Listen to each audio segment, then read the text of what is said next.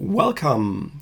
Behind the 14th door of our MBSE podcast advent calendar, we take a look again on the physical architecture. Yesterday, we worked on the definition of the physical architecture and the allocation of the elements from the functional architecture. Let's have a look at it again in the model.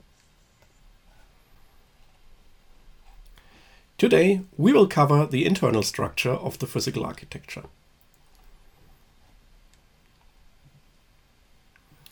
The internal block diagram shows all parts and connections of our physical architecture.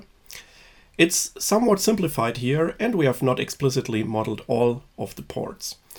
As a reminder, you can identify the inherited elements by the circumflex symbol before the name.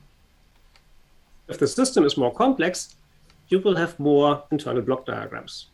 On the one hand, different diagrams on the different hierarchical levels of the system, and on the other hand, diagrams for different aspects. For example, internal block diagrams that only show logical, or internal block diagrams that show only electrical connections, or internal block diagrams that only show the connections necessary for a specific use case.